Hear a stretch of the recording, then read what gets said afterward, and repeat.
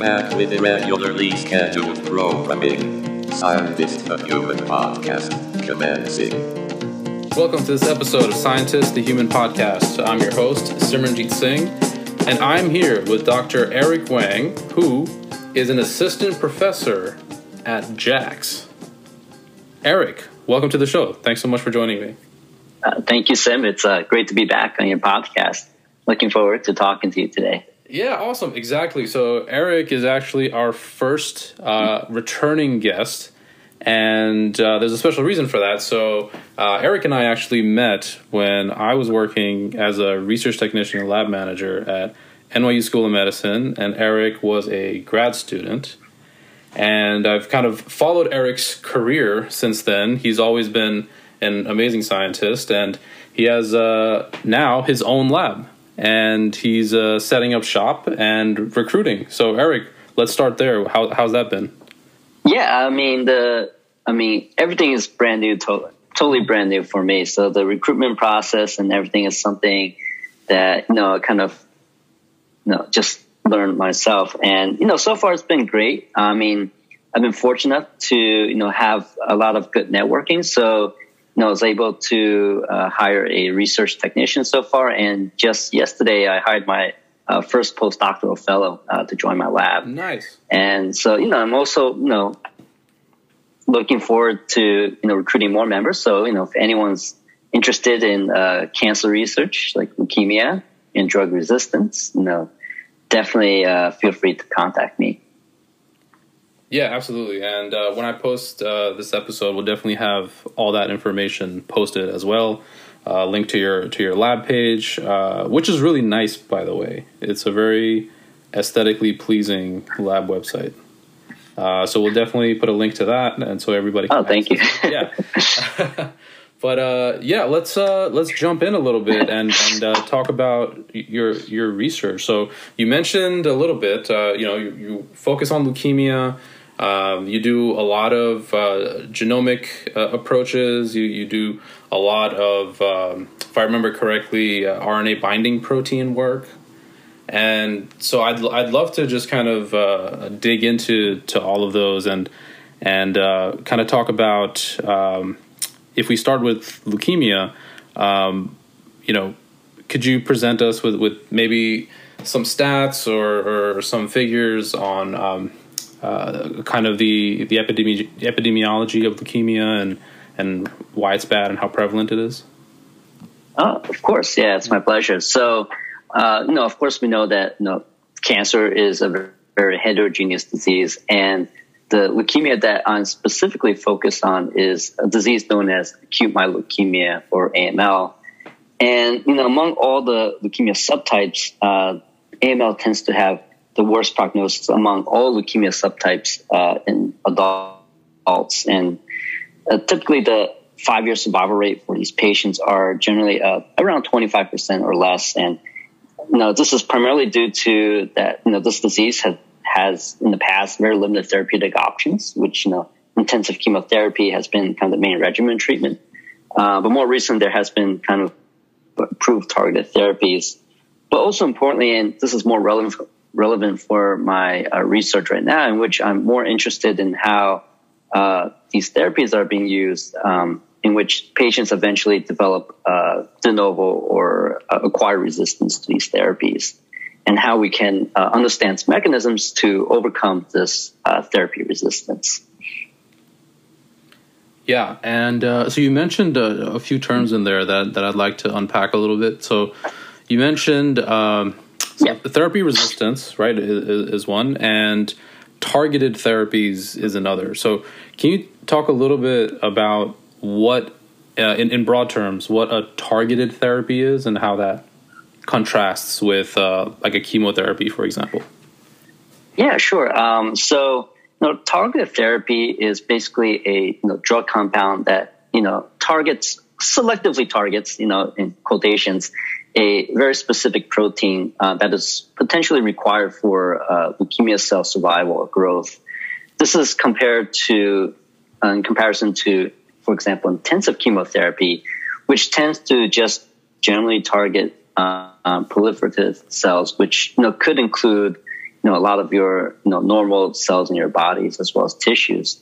And so the idea of target therapy is that it might have a preferential activity or specificity towards targeting leukemia cells, while hopefully not so much targeting normal cells, which, of course, could have many cytotoxic effects, especially in AML patients, which tends to be much older patients. So, over 70 years old. And, they tend to not really tolerate really intense chemotherapy very well. And therefore, nowadays, target therapies, including this drug known as venetoclax, which targets this protein known as BCL2, which is involved in apoptosis, has been widely successful in treating a lot of these hematological malignancies.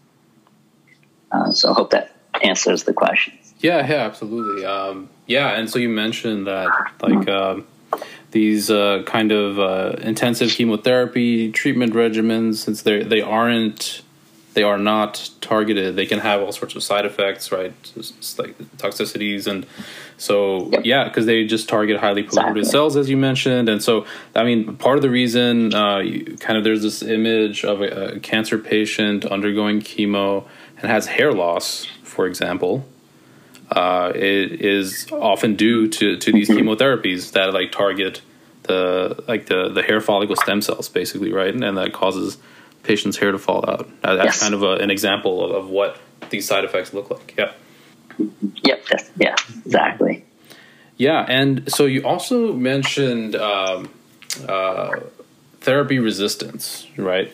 And I know that's a complicated topic. That's actually something that I've worked a lot on too during my PhD, and there's no one way to kind of tackle it or one way to describe it.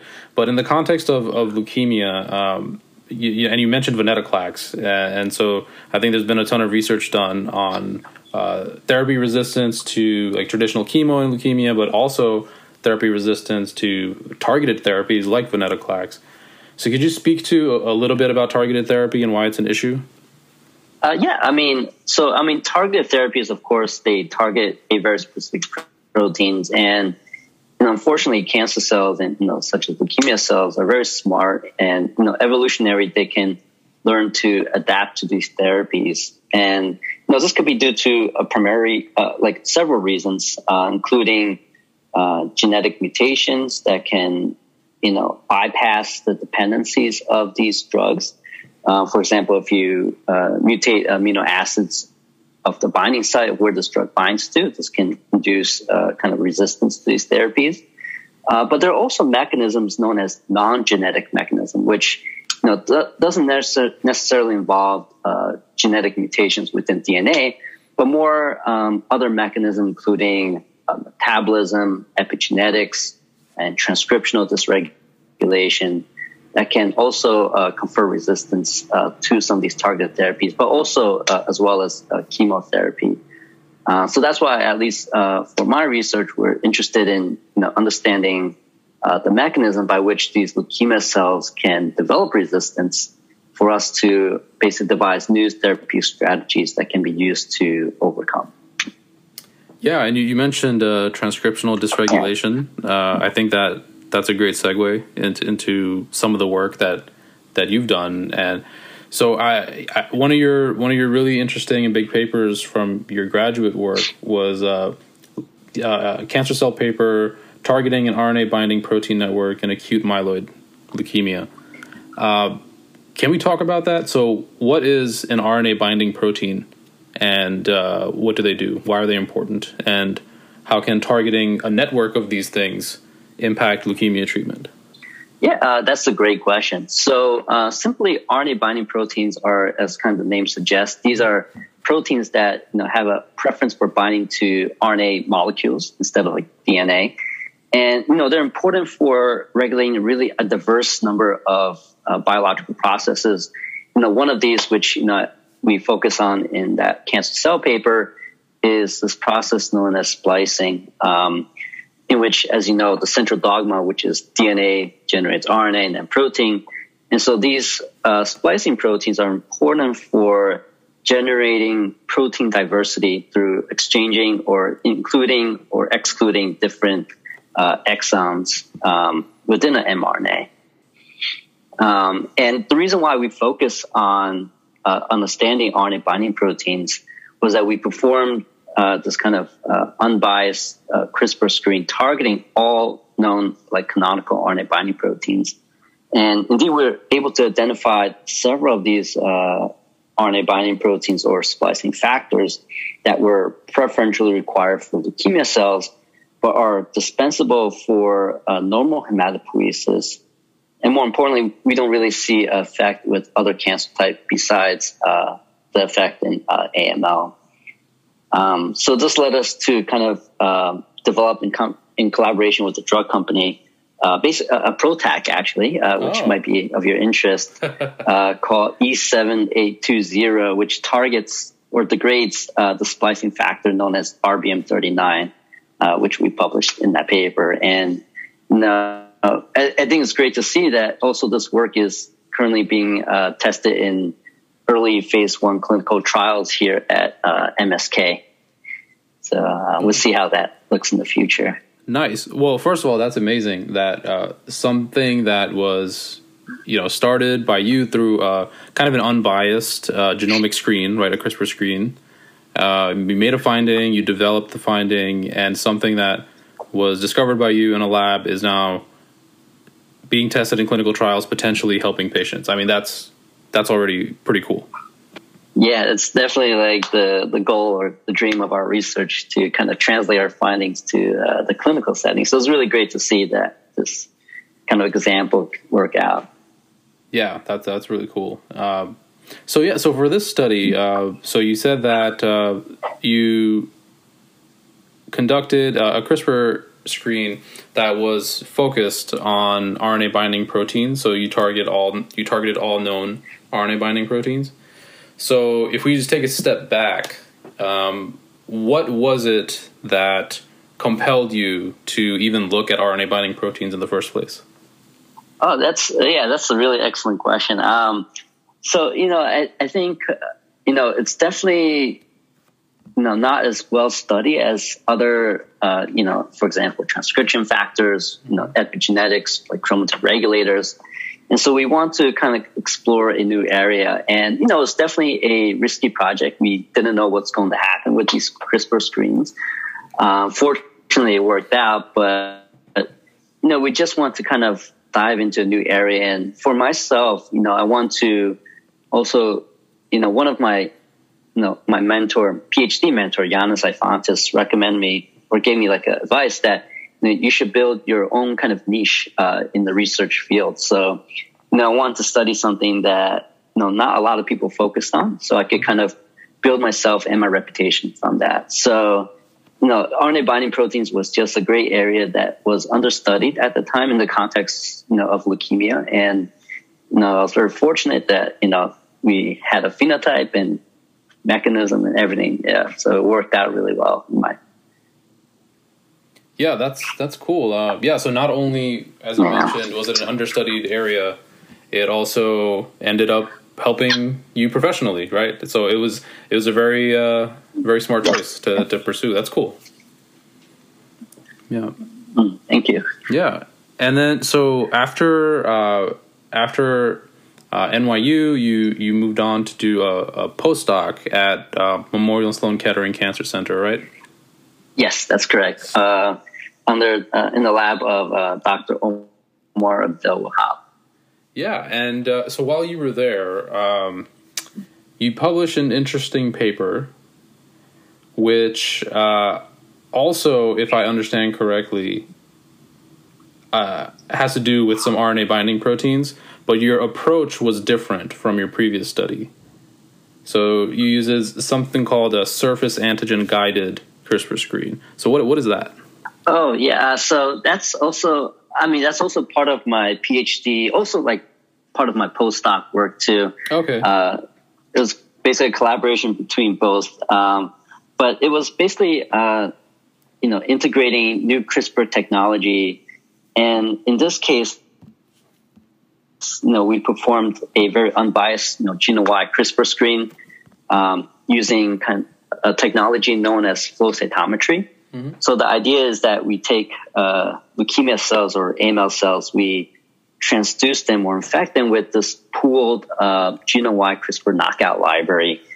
And then by using flow cytometry, we can basically gate out specific populations. And the main question for this project was to look at genes that can regulate leukemia differentiation, mainly because one of the more successful therapies in AML has been the use of this idea or concept of differentiation therapy, where basically AML cells are very kind of a progenitor-like state, and if you differentiate them to more like a macrophage, they tend to undergo senescent-induced apoptosis. And this also can overcome some of the toxicity that's often observed with chemotherapy. And so we wanted to identify potentially new candidates that can be nominated for differentiation therapy. And this actually also led us to identify RNA binding protein known as ZFP36L2, which basically when we knock out this RNA binding protein, this causes specifically leukemia cells to differentiate into these macrophages and then undergo apoptosis. Unfortunately, there is no drug therapy, but this is something that in the future that we would like to kind of work on. But that's kind of the general idea for that paper. Yeah, that's a cool paper as well. And so in this case, you have instead of having a protein that you can degrade, it sounds like ZFP 36L2. 36L2, yeah. Yeah, it sounds like that's something that might need to be activated to fully achieve the differentiation effect. Does that sound right? Definitely. Like if you have a small molecule inhibitor or something like a PROTAC to degrade it, that would definitely have. That's the idea, basically, to knock out this protein. But these classes of RNA binding protein tends to be very difficult to target pharmacologically. So I think this leads us to hopefully we could develop new technologies such as PROTACs to target some of these difficult to target proteins. Yeah. Okay. Yeah. So that's my bad. I thought maybe this protein was something that's required for the differentiation, and so that maybe it would be something that should be activated, but it sounds like it's something that should be inhibited or degraded as well. Yeah. Exactly. Yeah. Got it. Okay. Yeah. So another apology. Yeah. I thought this study was part of your postdoctoral work, where, as you mentioned, you clarified, it's also part of your PhD work at NYU, mostly, right? It all kind of blends in. Yeah. Quite a strong PhD, I would say. Nice work there. So now we're moving on to the postdoc, right? So now you're at Sloan Kettering, and so here it looks like you did kind of work more directly on therapy resistance. So can we talk about what you focused on during your postdoc? Yeah. For this project that we recently just published, I kind of switched focus. So instead of understanding resistance to acute myeloid leukemia, the shift is towards more B cell leukemia, such as chronic lymphocytic leukemia, as well as other B cell malignancies. And this is a very different project that worked compared to all the projects that I've worked on in the past, such that it's very clinical, where basically we investigated a kind of early phase 1-2 clinical trial of the CLL patients that were treated with this new non-covalent inhibitor that targets this Bruton tyrosine kinase, or BTK. And so in the past, CLL patients often get the covalent version of this BTK inhibitor. But unfortunately, many of these, roughly 30 to 40% of these patients possibly develop resistant mechanisms to this drug, primarily, as I kind of mentioned before, that one of the mechanisms is that basic cancer cells can generate mutations within that DNA where this drug basically binds to that specific region. So there's this really well-established mutation, the C481S, which is located within this BTK proteins that completely abolish the binding to the covalent version of this compound. And so this led us to collaborate with pharmaceutical companies, in which now they develop a non-covalent version of this compound, which is reversible. And this is overall to kind of overcome the resistant mechanisms that are associated with the covalent version. And so overall, I mean, right now in clinical trials, it seems to respond very well. These patients that develop resistance to the covalent can, tolerate as well as demonstrate a decrease in leukemia burden with the non-covalent BTK inhibitor. But of course, one of the caveats, again, cancer cells are extremely smart in such that they can basically develop resistant mechanisms to this new compound as well. And when we performed genomic sequencing of these patients, we found new mutations within this BTK proteins that confer specific resistance to this non-covalent BTK inhibitor. And so that was the recent work that we published in New England Journal of Medicine to kind of describe this resistant mechanisms that are associated with this new compound. Yeah, that's super interesting. And so before I ask you more about it, I think you touched on this a little bit, but can you explain the difference between covalent and non-covalent inhibitors? That's a really good point. So from what I understand, I can start off with covalent inhibitors. Mm-hmm. These tends to be irreversible. So, one of the kind of major issues with some of these covalent inhibitors, especially this BTK inhibitor, such as ibrutinib, tends to be there's some toxicity associated with them. And so these just bind to the protein itself compared to a non-covalent inhibitor, which is described as reversible. So it can bind on and off the proteins. And this tend to have lower toxicity effects, which they also see in these clinical trials. But the on-target effect is still the same. They still target the same protein. The efficacy is very similar to each other. It's just well tolerable, and it also binds at a separate region compared to their covalent counterparts. So, as I mentioned, these covalent compounds, if cancer cells develop a resistance within this specific region that prevents binding to these covalent compounds, basically the non-covalent can bind at a separate location while targeting the same protein. Okay, so is the idea, because the non-covalent inhibitors are reversible, and you're saying that they potentially have fewer side effects, is that because they, in the normal tissues that end up being affected by them, they can be kind of bound and unbound? And so is that what kind of reduces the toxicity? Yeah, exactly. Okay. Yeah. Cool. Yeah, that's pretty cool. So this, as you mentioned at the beginning, is a little different from your previous research studies. And so this one is more clinical. And so can you talk a little bit about how you got involved in this and how this ended up being kind of a more clinical study? And so you were still studying kind of therapy resistance or, kind of regulators or different treatments for leukemias.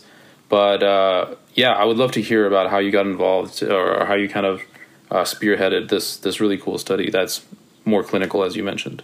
Yeah, so I mean, that's definitely something I wanted to get involved with. Being Memorial Sloan Kettering, again, one of the top research institutes for cancer research, mm-hmm. and one of their primary advantages is that they have access to a plethora of patient samples and clinical trials, which we really didn't get at NYU. So, and that's something really I want to kind of understand the process and the research in these clinical trials to have a more kind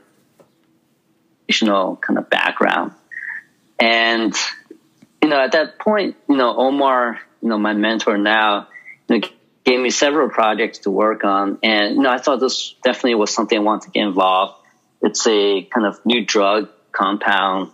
It's also a new disease, which, you know, it's difficult to study, but I find like the challenge, you know, very exciting.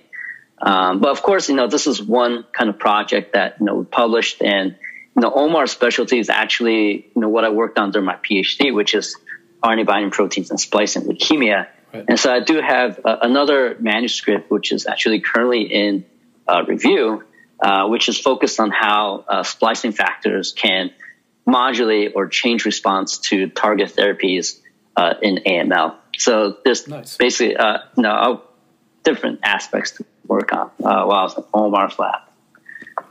Yeah, that's really cool. That sounds like a excuse me. That sounds like a very comprehensive postdoctoral training. that sounds awesome. Yeah, and so now you are starting your own lab, and in a few words, what will the Eric Wang lab focus on? Yeah, I think our primary focus is in understanding drug resistance in, you know, hematological malignancies, including AML as well as CLL. And, you know, it's really to kind of expand my expertise using kind of, you know, CRISPR-based technologies to, you know, identify new mechanisms that are associated with these resistant mechanisms. And, you know, overall, you know, the primary focus, which, you know, I want to combine my work for my PhD as well as postdoc, is to really understand RNA binding proteins and splicing factors that can dictate response or confer resistance to these therapies. Yeah, and if anybody listening right now is interested in performing this work, yeah, you should definitely reach out to Eric, because he's good people. Thank you, Sam. Yeah, yeah, and that's really exciting, man. I'm really happy for you, and you know, I also want to kind of dig into a little bit. So we might have talked about this in the last podcast you were on, where we discussed a little bit about how you got interested in science and how you became an expert bagel chef. But I'd love to dig into those things again. So let's start with the bagels. Yeah. I mean, my parents, you know, when they moved here in like 1984, 85, they wanted to open up a business, and, back, Long Island, of course, is famous for bagels and pizza. So they decided to choose bagels. And so, they've had the store since, over 30 years now. And, when I started in, I've always, as a kid, played around in the bagel store, make silly dinosaurs with dough. But in, starting in high school and college, I took up some of the family business. I learned how to make as well as bake the bagels. And, I think it's been kind of a humbling experience, every day, getting up 4 or 5 a.m. Yeah. And, even in hot weather and during the summer. But it was a great experience, and I loved it, although I won't do it again. So how did your experience as a bagel chef inform how you're going to run your lab? Are you going to wake up at 4 or 5 a.m. to get in the lab and start working? Yeah, I mean, maybe not that early, but, I think from, working in the bagel shop, now I have I guess an internal clock where, I wake up every day, 7 a.m. with no alarm clock or anything. Nice. So that's something I developed for sure. But, I think for me, I love getting up early, getting things done. But of course, for, lab members, of course, I won't expect them to come in that early. Yeah, I'd say that's the correct answer. Yeah. So, transitioning from bagels to science. So what was it? Can you kind of trace back how you first got interested in biology or cancer research? Was it a particular teacher or professor? Was it a book? Is there anything that you can trace your interest back to? Yeah, I mean, so, at that time I was like a junior in college, and, at that point, I was majoring in biology, but I didn't know what to do after I graduate. And very fortunately, one of the first person that got me into research, was a researcher named Dorothy Guzowski, and she was actually a customer at our bagel shop, and she recommended me to do a summer internship with her at her institute, the Feinstein Institute. Oh, no way. Yeah, so that's I spent 2 summers there. I loved it. Basically learning the bread and butter of molecular biology, and that's when I realized, like, after graduating, I want to continue doing research. And I didn't have a specific focus when I was applying for jobs. I just wanted to see what was out there. And, fortunately, I was hired by Chris Fakich, who was my first mentor in science, at Cold Spring Harbor Laboratory, where I worked as a research technician for, 5 or 6 years. It's a long time. Yeah, that's a great story. I mean, so what I'm hearing is that the bagels and the science are connected. Yes. Yes. Awesome. Yeah. Yeah. It's definitely like an unexpected journey for sure for myself. Yeah, that's great. Yeah, and then so you mentioned that you worked as a research technician for 5 or 6 years, and that was before starting the PhD program, right? Which could also last around 5 years for most people. And so can you kind of speak to this journey and what pieces of advice can you offer to up and coming scientists who maybe they are interested in biology, they are interested in research, but they're not sure which path to take? Any words of wisdom? Yeah, I mean, if you haven't done research or don't have a lot of research experience, I think it's great, right after college to do a research technician job, just to kind of see if you really like it. For me, I love this so much that I worked for 5 or 6 years, where typically I think most people just work for a couple of years. But, I think, it depends on, your interest. At that time, I really loved what I was doing. I was learning every year something new. And so this just kind of motivated me to kind of stay longer than I should, or, actually I don't mind, but it was really a great kind of experience. And I think for me, at least my personal experience was those 5 or 6 years really help, basically help me with my research. So such that, when I got into grad school, I basically just, it wasn't easy, but it was easier, for the transition to grad school and then eventually a postdoc. I fully agree with that sentiment. I also worked as a research tech before starting grad school. A little bit less of a time as a research tech than you did.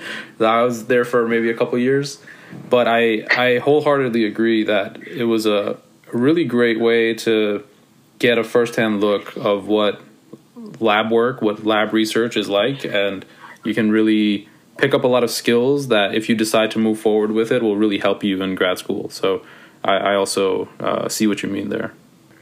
Yeah. So Eric, any final parting words for the audience? Any words of wisdom to anybody out there listening, interested, thinking about science? What do you got? Yeah, I mean, if you're interested in thinking about science, I would say definitely go for it. Just, even if it's a kind of short experience, but you never know what's going to happen. For me, I've never imagined, going through this academia kind of route. So, I think you just have to give it a try. And, if you really enjoy it, it will last you, you could continue research in academia, industry, and whatever kind of, your preference is. And, I think that's kind of my kind of major advice, which is just go for it. For me, as I mentioned, I didn't expect to go to this route until I actually tried it. So I definitely recommend it. Yeah, just go for it is great advice, I would say. Yeah. All right, well, Dr. Eric Wang, thank you so much for being the first returning guest on Scientist the Human podcast.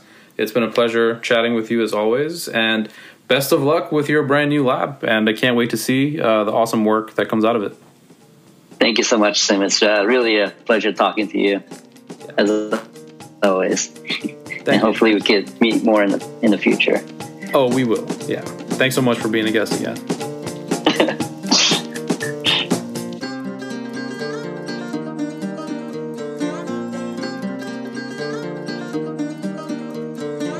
Termination of current Scientist the Human episode.